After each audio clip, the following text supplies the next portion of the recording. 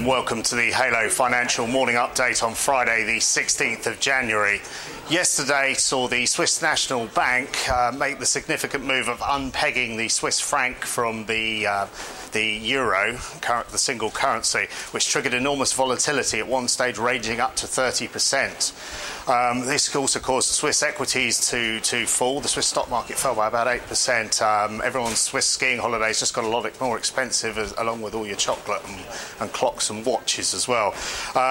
This subsequently caused the euro to fall across the board against most of the other majors. The Swiss National Bank are clearly no longer willing to continue their operations, given they must have the sentiment on the upcoming euro quantitative easing.